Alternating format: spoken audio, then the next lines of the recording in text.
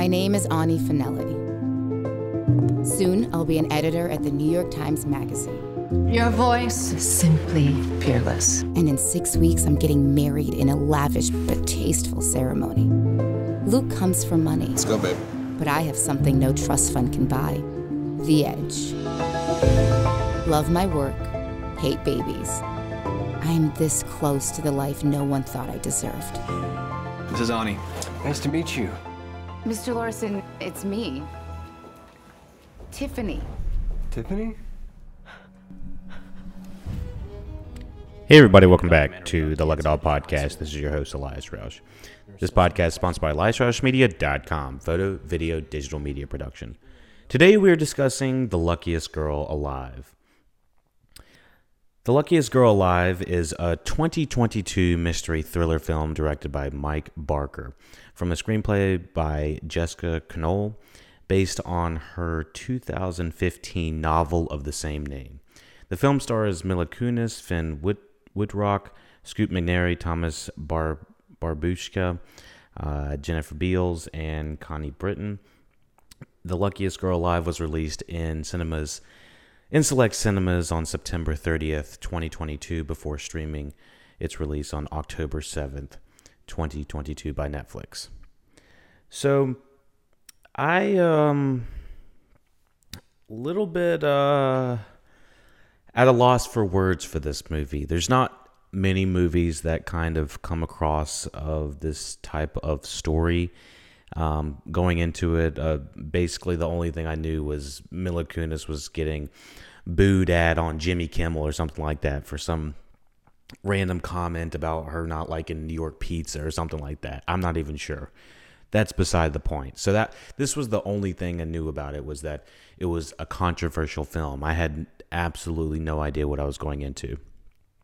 So going into it and watching the first 10, 20, 15 minutes to kind of to get the initial take on it, I kind of thought this was going to be a heist film or some sort of con job. It is kind of the exact opposite. This is a hard movie to discuss in detail in the non-spoiler section, but without talking about it, without spoiling it for everyone, I do want to kind of preload this podcast at the front with somewhat of trigger warnings. There are different types of violence happening in this film that can be extremely controversial, to say the least, and there are experiences that have happened in this film that I cannot relate to on the level of having gone through those things. And so I'm going to kind of have to tiptoe around a lot of the types of violence that is happening in this film. It's I can be a little bit more specific about it, but just going into it, if you think that this movie might bring up bad feelings or PTSD or something like that, maybe get a little bit more insight on the movie about what you're about to watch, because this is a pretty brutal movie. I was kind of looking at the poster and thinking about Mila Kunis's previous work, and I was thinking the entire time, I don't think I've seen her in a movie this dark, and definitely not this controversial. Let me see if there's anything else that I can really go through the background of this movie. The director, maybe this will kind of align some people. The director is Mike Barker. He is a director known for other television series such as The Sandman, which was on Netflix as well. But the types of violence that we're going to get ready to talk about are definitely up the alley of The Handmaid's Tale. And it seems that he's directed a number of episodes between seasons 1 and 5. And so if you have any idea what The Handmaid's Tale is, it's a very oppressive television show with regards to how they're treating the women in the show. And so this movie is very much up that alley of this I'm going to keep saying it, is this oppressive type feeling of a movie. Very brutal, and it's covering things that happen, unfortunately day to day, and especially other types of violence that we're going to talk about in the spoiler section. But these things do happen, unfortunately, and it's not something that I want to completely focus on in the podcast about, whether or not this should be shown, what is art, what is not art, and whether this book is based off of a true story, which I really don't have too much knowledge about. Let me see if there's anything I can... Yeah. Okay, so I'm going to talk a little bit more about this movie in the overall plot perspective without getting into too many spoilers of, the endings of what happened. But this is going to be very much the gist of what the core of the movie, of why it is controversial. So if you want to go into it knowing all of those trigger warnings, knowing this is very high intense violence. It was a 2-hour movie, and it felt like a 4-hour movie. Personally, like I was ready to kind of quit halfway through, but it was just kind of unrelenting, and it just hit these notes and storytelling that I was just like, honestly, this is not my type of story, but I gave it credit for, touching these types of subjects. And so, let me see.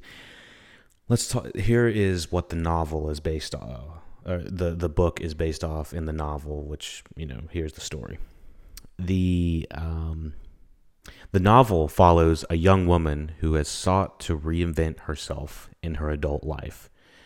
Following a series of horrifying events during her teenage years, which initially the first 20 minutes, it feels like this, the Mila Kunis character is trying to reinvent herself in a way that she has done, some sort of crazy heist, or she has this like self-awareness about her that feels like she's like ready to, to plan a con of some sort. And it feels like that kind of movie at first, but then it slowly morphs into way more of a drama as we're going through the movie. And I'm not really talking about the entire thing yet in the spoiler section, but as the movie progresses, you learn way more about that. This is not, like I thought watching it originally, this is not the smart girl that is, kind of in the hustle of, I thought it was the typical, the person that's down on their luck and then figures out if they come together with a couple other ragtag teams, and then they figure out how to flip the switch and, maybe steal a few million from a couple of guys or something like that. I thought it was going to be like, what was that Queen Latifah, something money, Queen Latifah Money Heist. Was it Money Heist? What was it called? Mad Money. I thought it was like a Mad Money thing or something like that. Get the girls all together and they're going to rob the bank or rob the guy or something. I thought it was going to be that. This movie is not that. It is definitely a movie about a female that has gone through some extremely horrific and traumatic events, and some of those events are affecting the other events that have followed her. And so during the book, the lead character Ani Finelli is also referred by several different names: Tiffany Finelli, Tiff, and Finny. And it's a hard watch. So the specific things that happen in this movie that make it very difficult to talk about. This is sort of a spoiler, but these are the trigger warnings that I want you to know going into it. I don't want to be like, oh, this sensationalist thing, listen in the spoiler section and you'll know what it is. I don't want to put it at that tier. It's not like that. This movie deals with a teenage girl, which is Mila Kunis's character, younger, and she's raped. She's technically gang raped by a couple of her quote unquote male friends from high school, and they really aren't her friends, obviously, but it's kind of, the way that it's shot is through a series of flashbacks of you trying to understand why why Mila Kunis's character is the way she is. She kind of comes off as a character of not like, I feel like uptight's the wrong word, but kind of a little bit more stiff and a little bit more introverted than you would probably expect a girl that to normally look and act like, I guess, would be the regular protocol, I guess you would say there. I know I'm trying to tiptoe around this. I'm not saying like if you look a certain way, you're supposed to act a certain way, but she normally, Mila Kunis comes off as someone that exudes a little bit more confidence than not. And so that's what I was expecting her character to play in this. But, having these flashbacks of her traumatic experiences of that on top of, so we find out that she's assaulted, and there is also a school shooting that happens that is somehow tied to this assault that has happened to her, to this rape that's happened to her, and it's literally a book or a film. I'm not exactly sure how much accuracy the movie is to the film off the top of just reading the Wikipedia and some other pages on it, but it is an extremely controversial subject, to say the least. And so I was I wasn't shocked and appalled, but I was just like, wow, this is like two seriously oppressive subjects that normally a movie would only have time to tackle only one of them. So I kind of came to the decision around halfway through it that I knew that I didn't think I was going to like the ending, but I wasn't exactly sure 100% how it was going to end, but it was sort of kind of coming out on a spectrum of a little bit of predictability, but it was just such a brutal movie and heavy to watch movie. It's hard to even talk about it now. It kind of got me a little fucked up just watching it and having not experienced either one of those types of traumatic violence, especially at such a young age.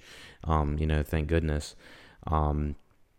And just not being able, you can only be so sympathetic without kind of understanding the empathy that you would need to have, having to, be actually in those situations to understand the seriousness of them. So, yeah, normally we don't like to get, too serious on the podcast, but I thought this was kind of an important film to kind of review, mostly because the subject is not touched upon very often. And I unfortunately had a friend, not just the other day after watching this, tell me that she was sexually harassed at work. And, I feel like there's only so much I can do as a late 20s male, not in the corporate world and not in like around tons and tons of, people and, guys to, keep, tell everyone, to be fair and to be hands to yourself, don't hurt people kind of thing. So I'm very much running in my own lane. So to hear that is very dismaying, unfortunately. But, it's something that happens on such a regular basis that it kind of, I don't know the statistic. I want to say last I saw it was 1 in 3 women that have been either harassed or assaulted in some sort of way. I could just be making that number off the top of my head. I don't really have the statistics. But I know that the number is absurdly high, and we just need to do better, honestly. I know the people on the listen to the podcast is like preaching to the choir, but I still think that, we could still do better. Anyways, I'm trying to do my part by kind of covering the film by, at least discussing the absurdity of how high the ratio of women have been abused and assaulted in some sort of way. So like I said, this is a heavy ass movie. I don't really know much more to say about that in the non-spoiler section. But I know there's a ton of articles coming out that are saying that there should be a trigger warning before this movie. There's let me see what these other articles are saying. Yahoo News, viewers demand trigger warning for the film. Let me see anything else. The ending apparently was changed from the book. I'm not exactly sure what the book. Let me see if I can find off the top of my head. I probably should have done this earlier, but we're gonna do it now. Fuck it, we're gonna do it live. Oh no. I hate when I get all these cookies and stuff. They're like, let me just track your ass. No.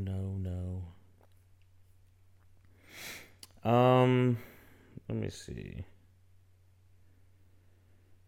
So anyways, I was kind of like, I was very unsure about how the movie was going to end, but at a certain point I was like, okay, this is, the come up story essentially. Sort of retribution a little bit, but anyways, let's talk about this movie in the spoiler section. We're gonna hop on in there, and again, for October we're releasing scary movie reviews from like The Nightmare on Elm Street all the way to The Ring. We got some a little bit more lighthearted horror for you, and not so much real stuff like this. Honestly, Netflix has been a little bit brutal for me. I'm watching it. It's been super oppressive just between the Jeffrey Dahmer series. My quick review of that is it's a little bit, it's way too long. It kind of sexualizes Dahmer a little bit more than I'd like. The smell didn't make sense to me. But there's one episode 6 of the Jeffrey Dahmer, the Jeffrey Dahmer case, and I just... It's just not for me. It feels like a lot of this stuff is very dark, and I'm just not really feeling it at this moment. It's a little bit more dark than I want to be dealing with, day to day. What was it, 10 hours of Jeffrey Dahmer? Ugh, I don't need all that. So having this to right after having The Luckiest Girl Alive, watching it right after Jeffrey Dahmer was not exactly super cheerful in my book. But anyways, let's hop into the spoiler section. We'll get this road on the show.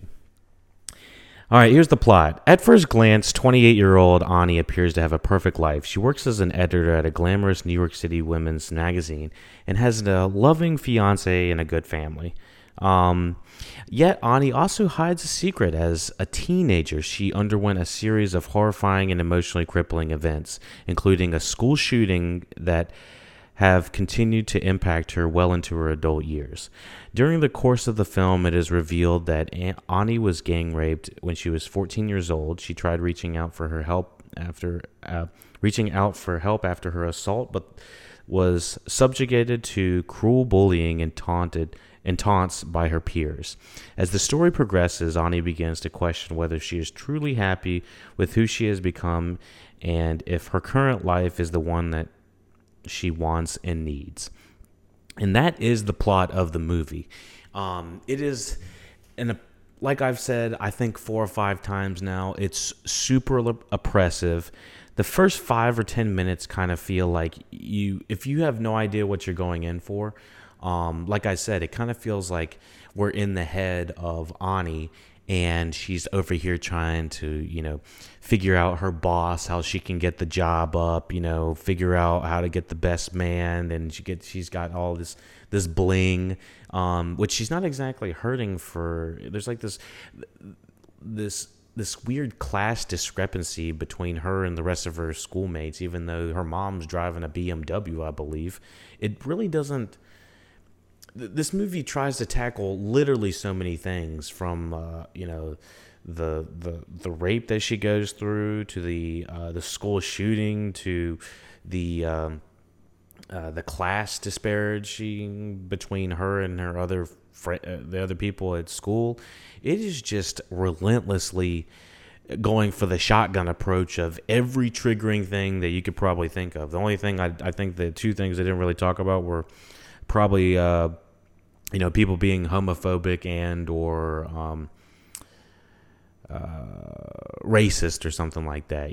That those were the two things. I feel like if they would have hit those two things, it would have hit almost every trigger subject that you probably could have hit.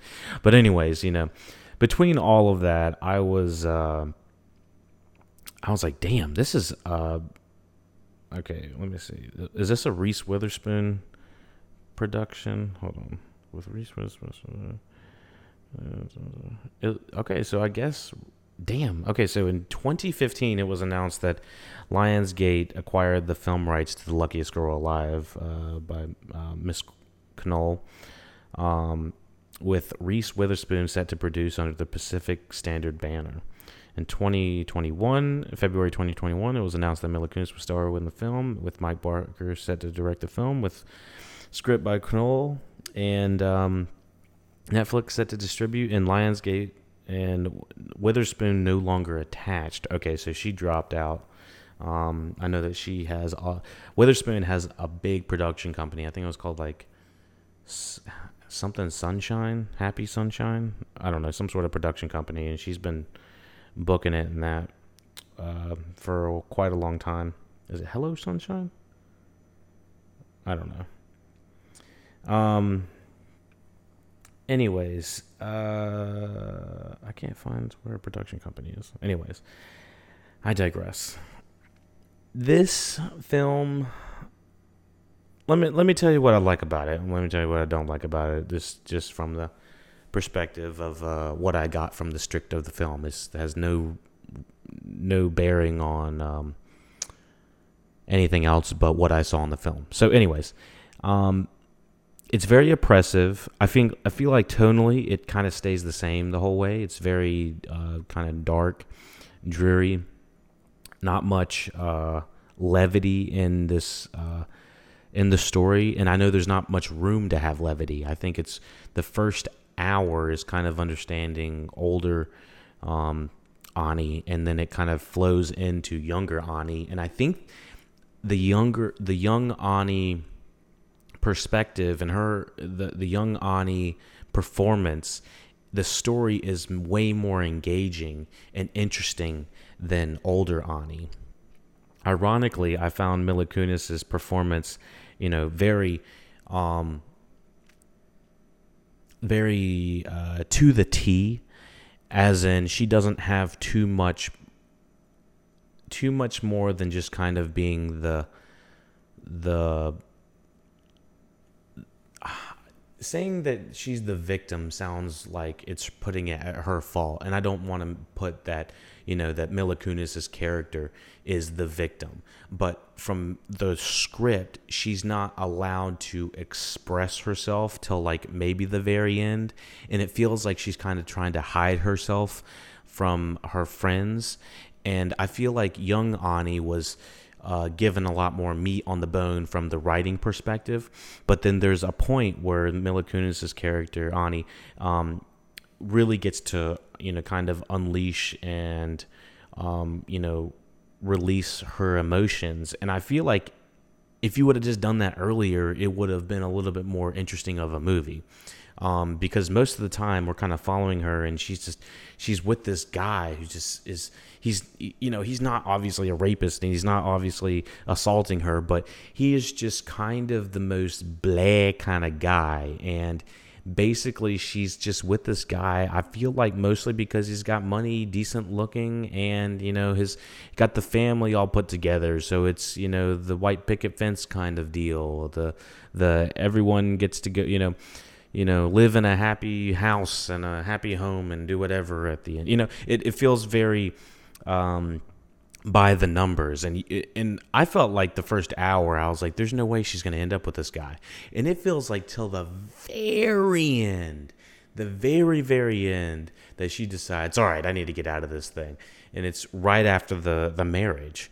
And so and thank goodness we got to skip the wedding. I was like, this movie has gone on entirely too long. I felt like hour and 10 minutes of it, and we've seen her get gang raped by 3 different guys and assaulted, and then on top of that she's trying to tell the teacher and the principal, and it reminds me of that one show on Netflix. It was Undocumented. No, there's a show that had what is her name? Hereditary. Had God dang, what is it? Toni Collette in it. What the heck was that called? I'm gonna find it. All right. Anyways, this movie very much reminds me of that film when she's not believed. What is that? All right, Toni Collette has a fuck ton of stuff. Hold on. Yeah, well, they have a whole nother page for her performances. All right, Untraceable Stage. Oh, she does stage acting too? Didn't know that. Unbelievable. Okay, I was close. It was an something. So anyways, Unbelievable was a show about a girl that has been raped, and basically they don't believe her. And it is one of the most triggering things I've seen on Netflix in a while. This movie kind of goes up there with it. It obviously doesn't go to that degree of 7 episodes of a girl that's not being believed, but it is very much of that same style. So yeah, what else do we got to talk about? The performances are all very good. I think some of them are a little bit more over the top, as in like, all right, it's kind of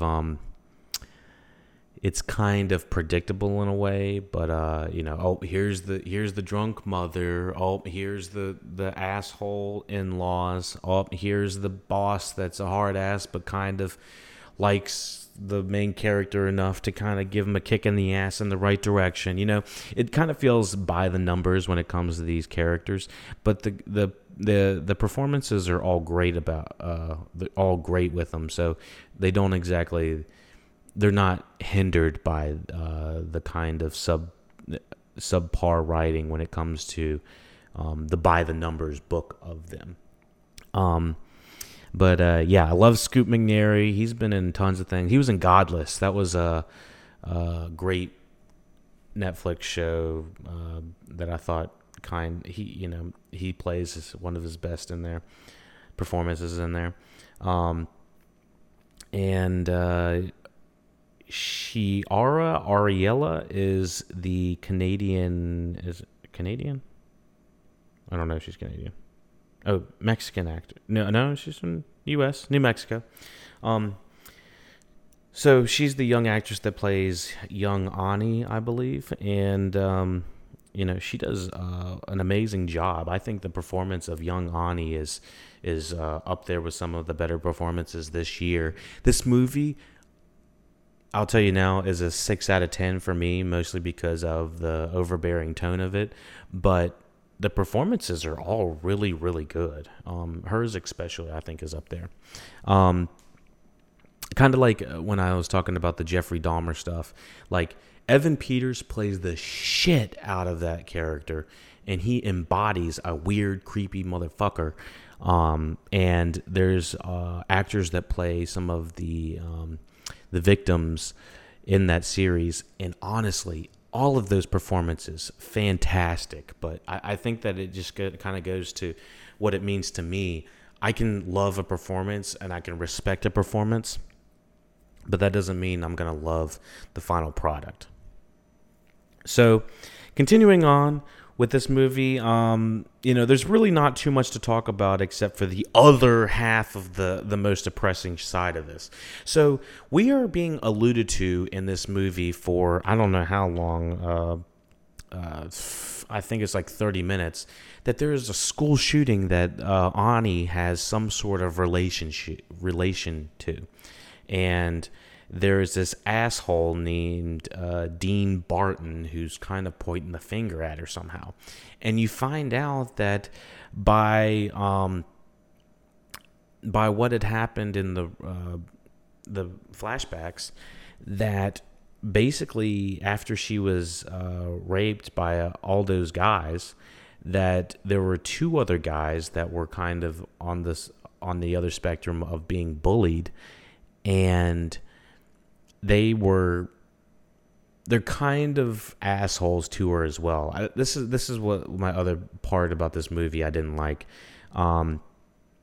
There's two guys that are in her class that decide to run through the school with a gun and basically shoot a whole bunch of people. And to have a movie, or probably to have a book or anything like that, basically to have any sort of medium that talks about the shooting of kids in a high school, is just an extremely difficult topic for people to discuss. It's a controversial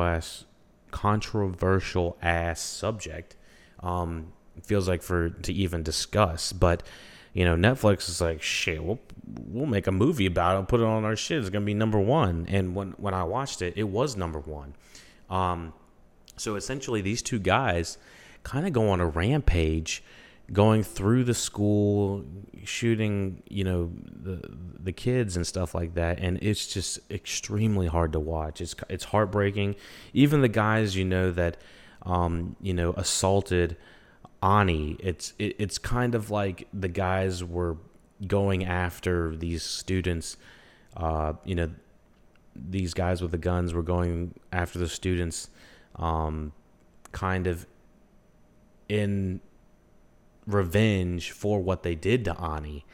And it's like, oh my God, it's like this.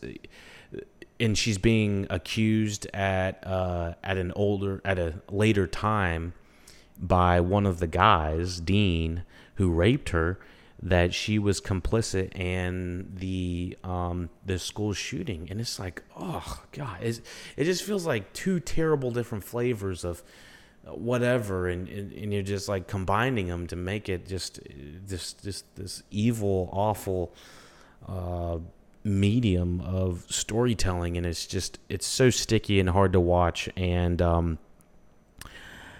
I felt like I whiplashed on it. Like I was watching the first hour, and I was like, I'm done with this movie. I really don't care about it. I'm not going to review it. I don't give a shit about it, because it's just got me all fucked up. And I was like, I don't blame anyone for feeling positive about it or negative about it. I just felt like I didn't want anything to do with it. And then it continued on, and it felt like the last 40 minutes were just like a fucking roller coaster of hell. And I guess I kind of whiplashed from it and saying that I was kind of offended from it. I was a little offended watching it, to like having respect for it by just having the absolute gall to have the culpability of saying like a rape victim had anything to do with the school shooting. It's just like three fucked up things, just everything coming together. And then, at one point, one of her former friends, who is the one of the gunmen, gives her the gun to shoot, one of the guys that raped her. And it's just like, what am I doing? Am I mentally supposed to root for her at that point? It's just like, let's just have like the most evil, heinous things that these characters have to do. And I was, I feel like I'm fucked up just talking about it. Like it's hard to even talk about for me. And yeah, so what I'm seeing is the cinematographer on here, Colin Watkinson, won a Primetime Emmy Award for Outstanding Cinematography for a single camera series for Offred and Offred, the pilot episode of The Handmaid's Tale. Okay, so this is, the cinematography definitely felt like very purposeful, and it felt very confident, and I appreciated it. But this was just a very hard watch, and it's super controversial. Like I said, like you've heard everything that I really have to say about this film. There's no right or wrong. It's just kind of fucked. I'm sure some people are going to be like, she was totally justified. Other people are going to be like, I can't believe they would even think that she's justified. I'm really not here to say whether she is or not. I'm just kind of here to, to pass on the story knowledge, and for, people to be kind of informed about what they're going into and what to kind of expect. But yeah, this was a tough watch, everyone. This was a tough one, but I'm glad we got a somewhat, I hope, insightful review, and I hope that people kind of take it to heart that this is a tough watch, and it's definitely not for everybody. I'll say that, but like I said, it's about a 6 out of 10. I'm seeing about a 6.4 out of 10 for most people on IMDb, which I could definitely see that. But yeah, so let me know what you think about the review. Let me know what you think about the Luckiest Girl Alive. How can I improve on type reviews like this that are not so much subjugated to like what my opinion is, and more or less like what everyone else is thinking about it? Because what my opinion's minuscule in the bucket. It's a drop in the bucket, but it's what everyone else is feeling is what's important to me. But yeah, I hope that we did this with the utmost respect for the film and the topics that are covered in this, because that's all we mean in this review and on the podcast. Spread love, everyone, peace and love, all that stuff. I feel like I would be a hippie back in the day. I feel like I'm sort of a hippie now. I don't know. Anyways, yeah. All right, everyone. Let me talk a little bit about the last little bit of the film. It's not really talked about on the Wikipedia page, so I'm just going to talk about it. Yeah, the ending of the film, essentially, Dean Barton gets his, sort of. It, in the way that, he participated in the rape, and, he admits to what he's done. You could kind of see the writing on the wall of what was going to happen. This movie reminds me a lot of, I think his name's Madison Cawthorn. Is that his name? From Appalachian State? Is that what it is? Madison. Yeah, Madison Cawthorn. Wasn't he, like, I know that he was in an accident that put him in a wheelchair, similar to I know he wasn't shot like this guy Dean Barton was, but I kind of felt like there was a little bit of finger pointing at the Madison Cawthorn character in real life. He's kind of this super conservative, right-wing asswipe that honestly I could give a shit about. But yeah, he's kind of that same nature. I don't know, not really too much to say about it, but I definitely saw like there was like similarities to it with respect of how the Dean Barton character was like kind of like a sort of a politician a little bit, writing books and whatnot, kind of having a public figure. But yeah, I did find the interview of this independent, from the independent director that's happening in this, a little bit icky. If I don't know if I would ever want to do an interview with like that, make it some sort of spectacle. It seemed very just controversial and way more negative than not. I don't think I would ever think that she would sign up to want to be on some sort of interview like that. And then, of course, Dean rolls up on her. They're on the second floor. Like, of course, the indie filmmaker knows that, Dean's going to be there. And, of course, Ani's going to be there. And he tries to apologize like she's not. Like, absolutely not. Like I was just pissed about that. That they kind of, her trust was betrayed again. So I don't know. The only guy that feels like he's worth a shit is the Scoot McNairy character, honestly.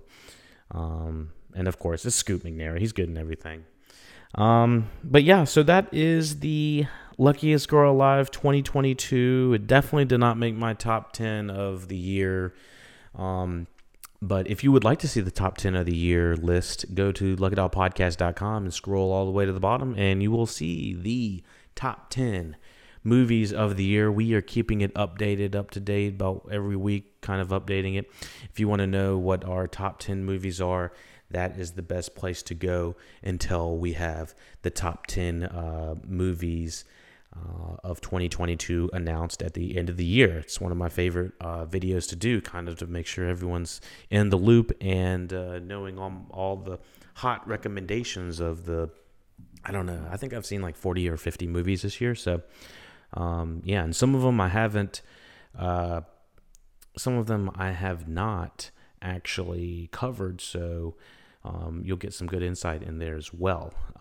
Speaking of other things, we have luckydollpodcast.com for all the social medias. Look in the links, get all the descriptions for all the fun things you can do and interact with the Lucky Doll Podcast. Thumbs up, subscribe. Let me know how I can improve. Like I said, this podcast is way opinion-based. It's not, my opinion is not end-all, be-all. I always want to hear what everyone has to say. You have to get into the nitty-gritty details for the whole world. Do you like your life, Tiffany? Sometimes I feel like a wind-up doll. Turn my key, and I will tell you exactly what you want to hear.